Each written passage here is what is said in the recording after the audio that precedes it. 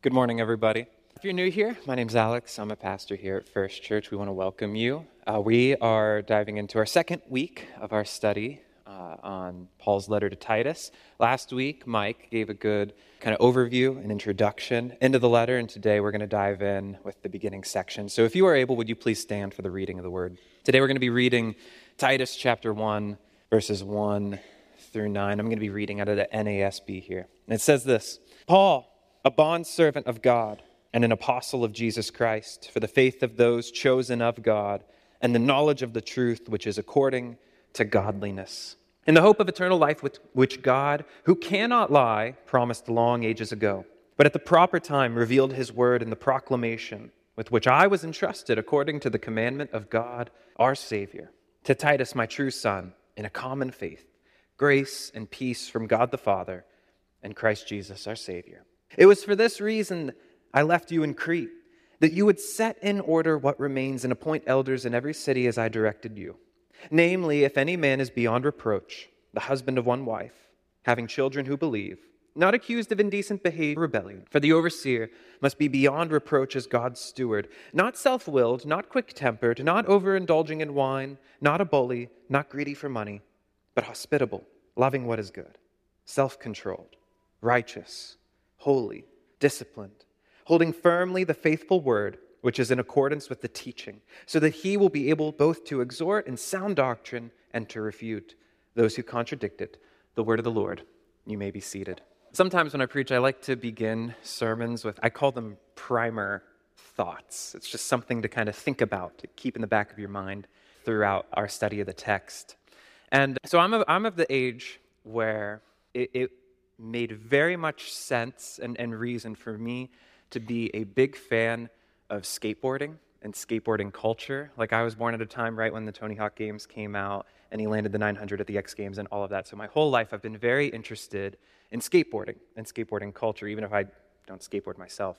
And one of the things that I like to do sometimes after my wife and I put our kids to bed is I'll go on YouTube and I'll watch these mini documentaries. And there's this particular documentary series where they'll chronicle like the tale of how one particular skater was trying to land one particular trick. And it's usually absolutely ridiculous and dangerous. Like, for instance, one of my favorite ones is this guy who climbs up on top of a house. He gets on the roof of a house, and he jumps off the roof of a house over this giant fence onto this ridiculously steep incline that leads straight into the middle of the highway.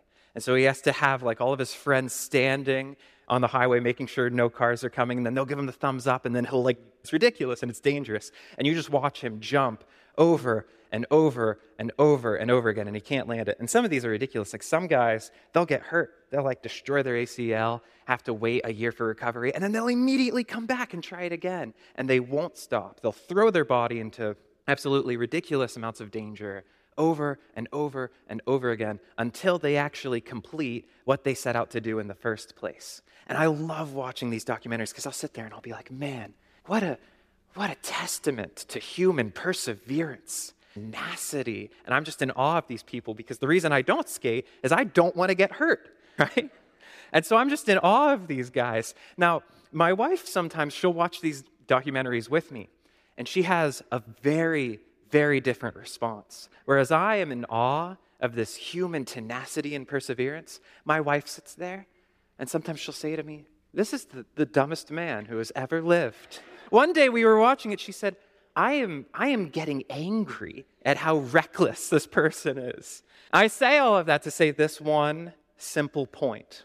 What one person may find as honorable, another person may see as shameful. All right. Whereas I watch these videos, I look at these guys with great honor, be like, man, they're filled with such tenacity and perseverance. My wife thinks they're reckless and stupid. We're looking at the same exact thing, but we have two wildly different perceptions. What one person finds honorable, another may find shameful.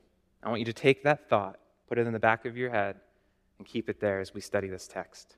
We're entering into the study of Paul's letter to Titus. And we've titled this series like the foundations of the church, because what's going on here in Titus is that Paul and Titus had come to the island of Crete on a missionary journey. and they've come to spread the gospel. And as they've spread the gospel, people have received the gospel and have believed the gospel. And these believers have started to form communities. And what Paul wants to do is he wants to move on so that he can continue to share the gospel with people who haven't heard it yet. But he can't leave these new believers in a place of chaos or without direction or without continued teaching. And so he leaves Titus, a person he considers to be his spiritual son, on the island so that he can help these new believers establish church communities with order and continued sound teaching. And so Titus is effectively a church planter. And what you'll see is if you were to read the New Testament cover to cover, you're going to find this particular situation occur multiple times. There's this natural development of a church community in the New Testament, and it's broken here into 4 very simple steps. People receive the gospel. People who had never heard the gospel before hear the gospel, and they receive it. And then those believers naturally form a community, right? Because that's what we do as human beings. We're communal creatures. We want to be with people, whether it's of similar interests or hobbies or beliefs. We love to form communities. And so these new believers who've received the gospel, they start to form church communities. And what Titus does, or other places where they're planting churches, they appoint leaders so that leaders can establish order. And it's not just chaos. And those elders will do the continual work. It's not a one-time thing. This is a daily thing. Those elders cultivate a culture of discipleship within these church communities. This is the natural development of church communities as we see in the New Testament. People receive the gospel, they form communities, leaders establish order, and then those leaders, the elders, cultivate a culture of discipleship that hopefully will continue through generation after generation after generation. And so we see throughout the New Testament that the Bible establishes these 2 positions of leadership within church communities. The first one are the elders, which we're going to be talking a lot about today because that's what Paul is talking about when he speaks to Titus. The elders are the spiritual leaders and shepherds of the church. And then there's a second role, which are the deacons, which doesn't actually really get talked about here in Titus, but if you were to go to a similar letter like 1 Timothy, you're going to find a lot of conversation about deacons. Or you can go to the story of Acts and see how the deacons get formed in the first place. While the elders are the spiritual leaders and overseers of the church, the deacons are like chief servants. They're people who are tasked with a specific mission or a specific program, something that isn't oversight of the whole church, but a specific initiative of the church. So, for instance, in Acts, when the deacons first get formed, it's to lead this food ministry, to make sure that everybody has enough food. It's a specific program that they're in charge of. These are the 2 roles of leadership that the Bible describes. The word for elder that appears here in verse 5, it actually gets translated from the Greek word presbyteros. I'm probably butchering that pronunciation, but I'm going to give it my best shot. It's presbyteros. All right? And then there's a similar word that appears, which is called overseer. And those essentially function as synonyms. Every time you see the word elder pop up in the New Testament, when it's talking about this role of church leadership, that word overseer usually gets used right after it. And that appears right here, what is it, in verse 6 or 7, where these elders have oversight. Now today, when we typically think of church leadership, right, it's easy for us to not use these words of elders and deacon. Oftentimes, we think of the words like pastor or minister. But those words, they don't actually get used all that often in the New Testament, surprisingly, especially the word pastor. It doesn't get used to refer to a position of church leadership. The word pastor, it actually comes from the Greek word poimen, and that simply means shepherd. The majority of the time that the word pastor gets used, it's not to refer to some position within a church community. It refers to a shepherd. Or it gets used as a verb describing what the elders are supposed to be doing. The elders in overseeing the church are called to shepherd church. And the word minister, that actually gets translated from the same Greek word as the word for deacon, which simply means servant. Like when Paul describes himself as a minister in the gospel of Christ, he's saying, I'm a servant of Christ. And so I say all of this because when we're thinking through the letter of Titus and we have this series of the foundations of the church, right, and we're thinking of kind of the fundamental core building blocks, we need to kind of have all these words defined for us.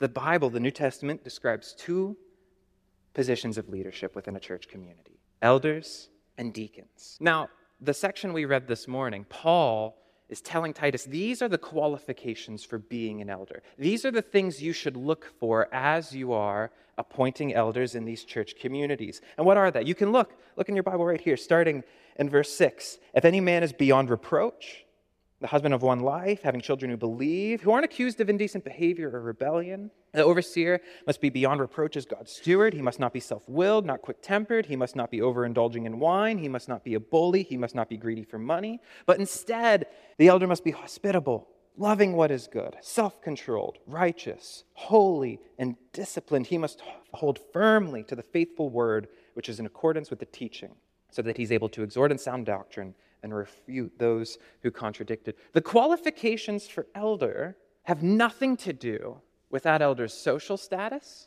It has nothing to do with that man's success in business. It has nothing to do with his accomplishments. The qualifications for elder, over and over and over again, in this section here and in other places in the New Testament, have to do with a person's character, not his accomplishments, not his social status, but his character, his theology, and his morality. And the reason for this is because truth can never be detached from character. I can stand up here all day. I can say a million good things, but no one will care if I'm not actually living those good things out in my life, right? What we say doesn't matter unless it's actually backed up by our actions. Right? And Paul is deeply, deeply concerned about this. The whole introduction to this letter, Paul says, I have been sent to take this truth out into the world. Right? Paul, a bondservant of God and an apostle of Jesus Christ, for the faith of those chosen of God and the knowledge of the truth, which is according to godliness. That's verse 1. Look at that first verse. The knowledge of truth according to godliness. Truth is never detached from character, but is always deeply, deeply intertwined with an individual's character. So if Paul is going to be sharing the gospel of Jesus, he actually has to live out the gospel of Jesus. And if Titus is going to share the gospel of Jesus, he has to live out the gospel of Jesus. And if Titus is going to appoint elders who are going to cultivate a culture of discipleship, they have to live out the gospel of Jesus. And so this passage about the qualifications of elder, they're not actually about the elders, but rather it shines a light on the character of Jesus. When we talk about the story of Jesus and the person of Jesus, who do we see? We see a man of peace, a man of love, a man who cared for the lowly, one without sin, beyond reproach in every way. So if we are going to be a people who carry the gospel of Jesus, this knowledge of the person of Jesus, then we have to live it out in godliness. We have to imitate the man of whom we share his story. It's not enough to just speak it. It's not enough to just say it, but we have to live it out. We have to live it out. And this isn't just for us as individuals, but this is especially important when it comes to establishing church communities and establishing leaders. Because the qualities of those leaders are going to cultivate the culture of that community. And that culture is going to form and shape the next generation. This is what discipleship is. Discipleship is teaching someone the truth, but not just teaching them knowledge. It's showing them how to live it out. It's modeling it for them and guiding them and walking with them. These elders aren't just teachers. They're not just educators, but they're shepherds who are supposed to guide and lead their church communities and live out the faith in everything that they do. What leaders do is not just for themselves, but it's to form a whole culture. We have a culture here at First Church.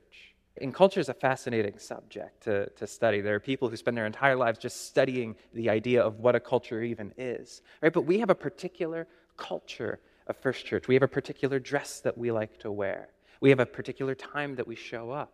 We have a particular liturgy. Right? When you show up on a Sunday morning, you know we're going to have a call to worship and a welcome. We're going to sing some songs. We're going to come to the table to celebrate the Lord's Supper. We're going to study the Word, and then we're going to sing a song again, and we're going to have our benediction and close, right? You expect that because that's just an ongoing practice of our culture. We have a culture in how we talk to each other and how we relate to one another. We have a culture in how we see each other outside of this building. We have a culture that has special events, like when we celebrate Christmas or Easter, or when we have an annual baked potato sale that the whole church gets excited about because it's such a wonderful and fantastic event of church fellowship, right? We've been doing the baked potato sale now. I was just talking to my dad. It's something like 13 or 14 years now. We've done it long enough to the point that if you've been involved with the church for some time, you actually know when it's going to happen, and you come to expect it. And if we didn't have a baked potato sale this year, I'm sure I would get a lot of people being like, hey, why aren't we doing potatoes? I'm sure some people would be upset. I'd get angry letters and phone calls about it, right? Because it's ingrained into our culture, right? Culture isn't just what we believe. It's literally every single tiny little facet of how we live as a community together, right? And what leadership is going to do in the way that they live, not just what they say, but in how they live, is it's going to cultivate that culture. Now, understanding a culture is really, really important when it comes to studying the Bible because we have kind of this big grand culture in that we live in the United States, we live in the state of Pennsylvania, we live in the year 2024, right? We have a very particular large culture and a particular small culture within our church. But the culture that Paul and Titus lived in was a wildly different culture, right? Paul and Titus lived 2,000 years ago, all the way across the world, spoke completely different languages, and lived a very different kind of ongoing life that would seem very strange and odd to us today. Right? In fact, Paul and Titus, they lived in an honor-shame culture. Have any of you heard that term before, like an honor-shame culture? That's not the kind of culture we live in. If you study like how cultures develop, we live in more of like a guilt culture. We think of life in terms of doing right and wrong in this judicial sense. If I do right, I'm not guilty, and if I do wrong, I am guilty. But the culture that Paul and Titus lived in, they didn't really think life through that lens of guilt. That wasn't the main thing they saw their life through. Instead, they saw life through this idea of honor and shame, which isn't about a moral, objective truth. Honor and shame is something that can be relative. It doesn't have to be attached to morality. It can be something as simple as just the clothes you wear. That if you wear certain clothes, that's good and right and honorable. And if you wear the wrong clothes in the wrong situation, that would be seen as shameful. And the way that the people viewed honor and shame, it wasn't exactly like this, but it was almost like a point system. Like honor is something that you can earn. Like you can do something good and you'll earn like 5 honor points, right? And they didn't think of it in that mathematical way. But you could do something that could earn you honor, and you could also do something that could earn you shame, and you could lose honor, right? And so everything you did in life, you had to think through this idea of, is what I'm about to do, is it going to bring honor to myself, or is it going to bring shame to myself, right? But the culture that Paul and Titus lived in was not an individualistic culture. We live in an individualistic culture today, where the way that we see the world, the way that we think about our lives, is we think of ourselves as pure individuals first and foremost. The culture that Paul and Titus lived in was a communal culture. So they didn't think of themselves as this isolated individual first and foremost. They saw themselves as part of something bigger than themselves, part of a whole community. And so when they do something that earns honor or brings shame, it's not just earning honor or bringing shame to them as individuals. They're earning honor or bringing shame to their entire community. Everyone that they have a relationship with, a friendship with, their family. When one person does something, it impacts the entire community. So when one person does something honorable, it brings honor to the entire community. And when one person does something shameful, it brings shame to the entire community. And the individual's actions can bring honor or shame to everyone they're around. And this is deeply important for these church communities, because Paul and Titus are concerned with these church communities doing things that are honorable and not shameful. And this is especially the case for those leading the church communities, because the way that honor and shame get weighted, it's not all the same for everyone in that community. The people who are seen as the leaders or who are seen with any kind of authority or who are in charge, the actions of those people are weighted far more heavily. And so if a leader does something shameful, it's going to bring great, great, great shame. Or it could bring great, great, great honor, right? And so Paul is deeply concerned with the character of these church leaders because he wants these leaders to establish an honorable culture. But it's not an honorable culture the way the rest of the world sees as honorable. Because one of the reasons why Paul describes in detail all of these different points of what kind of character the elders should have is that Paul is defining what the church should see as honorable, what Jesus sees as honorable. The church lives under the rule of the Roman Empire at this time. And the Roman Empire had their list of things they thought were good and honorable and things that they thought were shameful. Right? For instance, the Roman Empire had all these different gods, and they saw it good and honorable to essentially worship and sacrifice to as many gods as possible. They thought it would be shameful to believe in just one single God. But the way of Jesus is the complete opposite. We believe that there is only one God. And so these Christian communities are actually in opposition to the larger culture. And so Paul is redefining what it even means to live a life of honor, to have a culture that is honorable. Not what is honorable to man, but what is honorable to Christ. And this is a life that's honorable to Christ. A life that is peaceful, a life that is hospitable, a life that is calm, a life that is patient, a life that is self-controlled, a life that is righteous, that is holy, that is disciplined, a life that isn't greedy for money, but instead trusts in the faithful providence of their Lord. A character that is deeply concerned with family and cares for family. Fathers who lead their families well. This is the kind of character that Paul is saying is honorable to Christ. This is the metric that should be used to judge whether Christians are living an honorable life or a shameful life.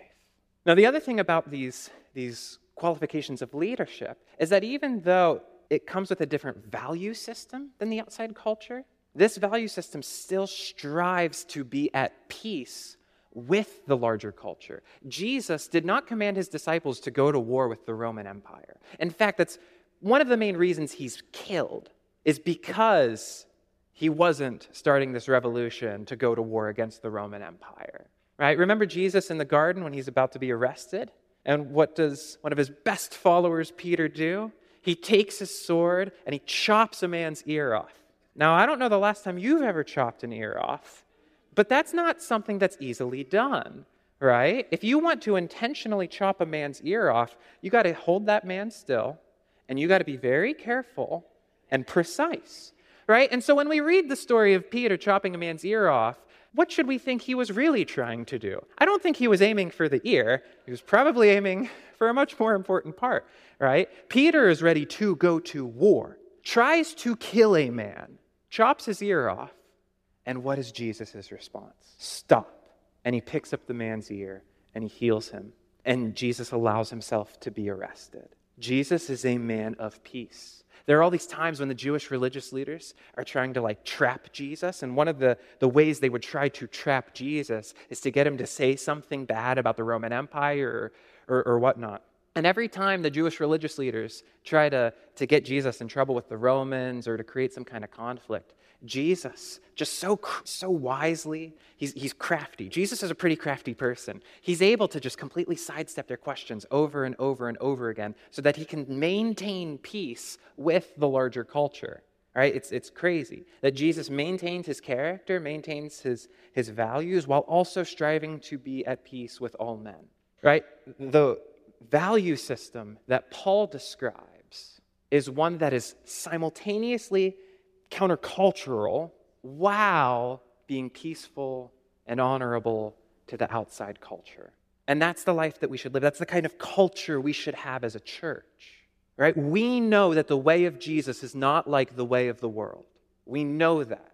But we're not called to go to war with the rest of the world. Instead, we have to see ourselves as exiles, living as people who are following the way of Jesus while striving to live quiet, simple, peaceful lives with the people outside our church communities. And this is what Paul is hoping to cultivate in these church communities on the island of Crete. Paul wants Titus to find elders who are not just going to teach what is right, but their character, their morality is going to be hand in hand with what they teach. And these elders are going to cultivate church communities that live out the gospel. But they're not going to go to war with the outside culture. Instead, they're going to be church communities filled with peace, both inside the church community and outside the church community. That's what these qualifications of elders communicate to us, is a culture of character, a culture of faithfulness, and a culture of peace. This is a calling for us, not just leaders, but is a calling for every single participant in our church community. We all have a part to play in cultivating this kind of culture. We all make an active decision every day whether we're going to live these peaceful, moral lives that reflect the way of Jesus or not. We all have that part to play. We all are participants in shaping and forming our culture. We all have a decision to make as far as whether we are going to imitate Christ as we speak his truth. It's not just for leaders, it's for all of us. And we see in the person of Jesus that Jesus practiced what he preached. If we claim to be Christian, that word Christian, it just means little Christ. If we claim to be little Christ's imitators of Jesus, and Jesus practiced what he preached, then we have to do the same. We have to follow his example. The culture of a church community, the qualifications of leaders, it's not about just following random people. It's about following Christ and imitating his life and modeling his character. And praise be to God, we can only do that because of the grace and mercy we've received from God. This is not something that you do on your own. It's impossible for you to do this on your own. We can only live this kind of life because we are a redeemed people who have been saved by the grace of God. And we can only live this out day after day after day by humbly submitting ourselves to the work of God's Holy Spirit, who guides us and shapes us and leads us in how we interact with one another and how we interact with people outside our church community. This kind of life is a life of humility, and it's a calling for all of us. Let us all strive. Let us all strive to cultivate a culture here among this people that reflects the person of Jesus. Let us strive to care for one another and love one another, to fellowship with one another. In all that we do, let us strive to create a culture that imitates the person of Christ. For we cannot afford to say one thing with our lips and do a different thing with our hands. If you would you please pray with me? God, we love you and we thank you. You are a good God. You have saved us. It is only by your grace and mercy that we are even here in the first place. So God, help us to daily humble ourselves before you, to not see ourselves purely as individuals, but to recognize we are part of a whole church family. And help us all to live a life that longs to imitate you in all that we do. It's in your Son's name we pray. Amen.